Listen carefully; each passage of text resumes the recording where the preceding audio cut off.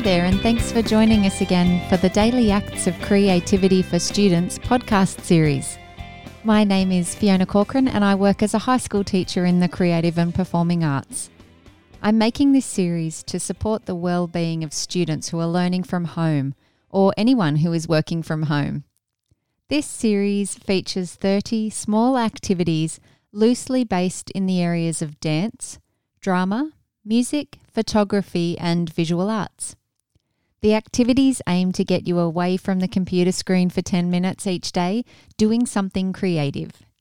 I encourage you to give each activity a proper go, no matter how strange or uncomfortable you might feel.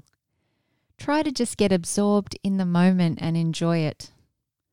This series was made possible by Rode Microphones and is based on Amanda O'Brien's book, Daily Acts of Creativity. You can jump in anywhere, but I would encourage you to start from the beginning as it is a month-long series. So I hope your strange-sounding song made you, if not someone else, smile. Now we move on to photography. For your second series of photographs, you will be exploring light. Your task is to capture different types of light and perhaps also the different shadows that those lights cast. So like with the first photography activity, I'm going to give you 6 things that you need to photograph. The first is sunlight. Number 2, a bedroom light. 3, a lamp light. 4, a candle or tea light if your parents say it's okay to do that. 5, a torch or phone light. And 6, the light that's thrown out from a kitchen appliance like a microwave or an oven or even a toaster.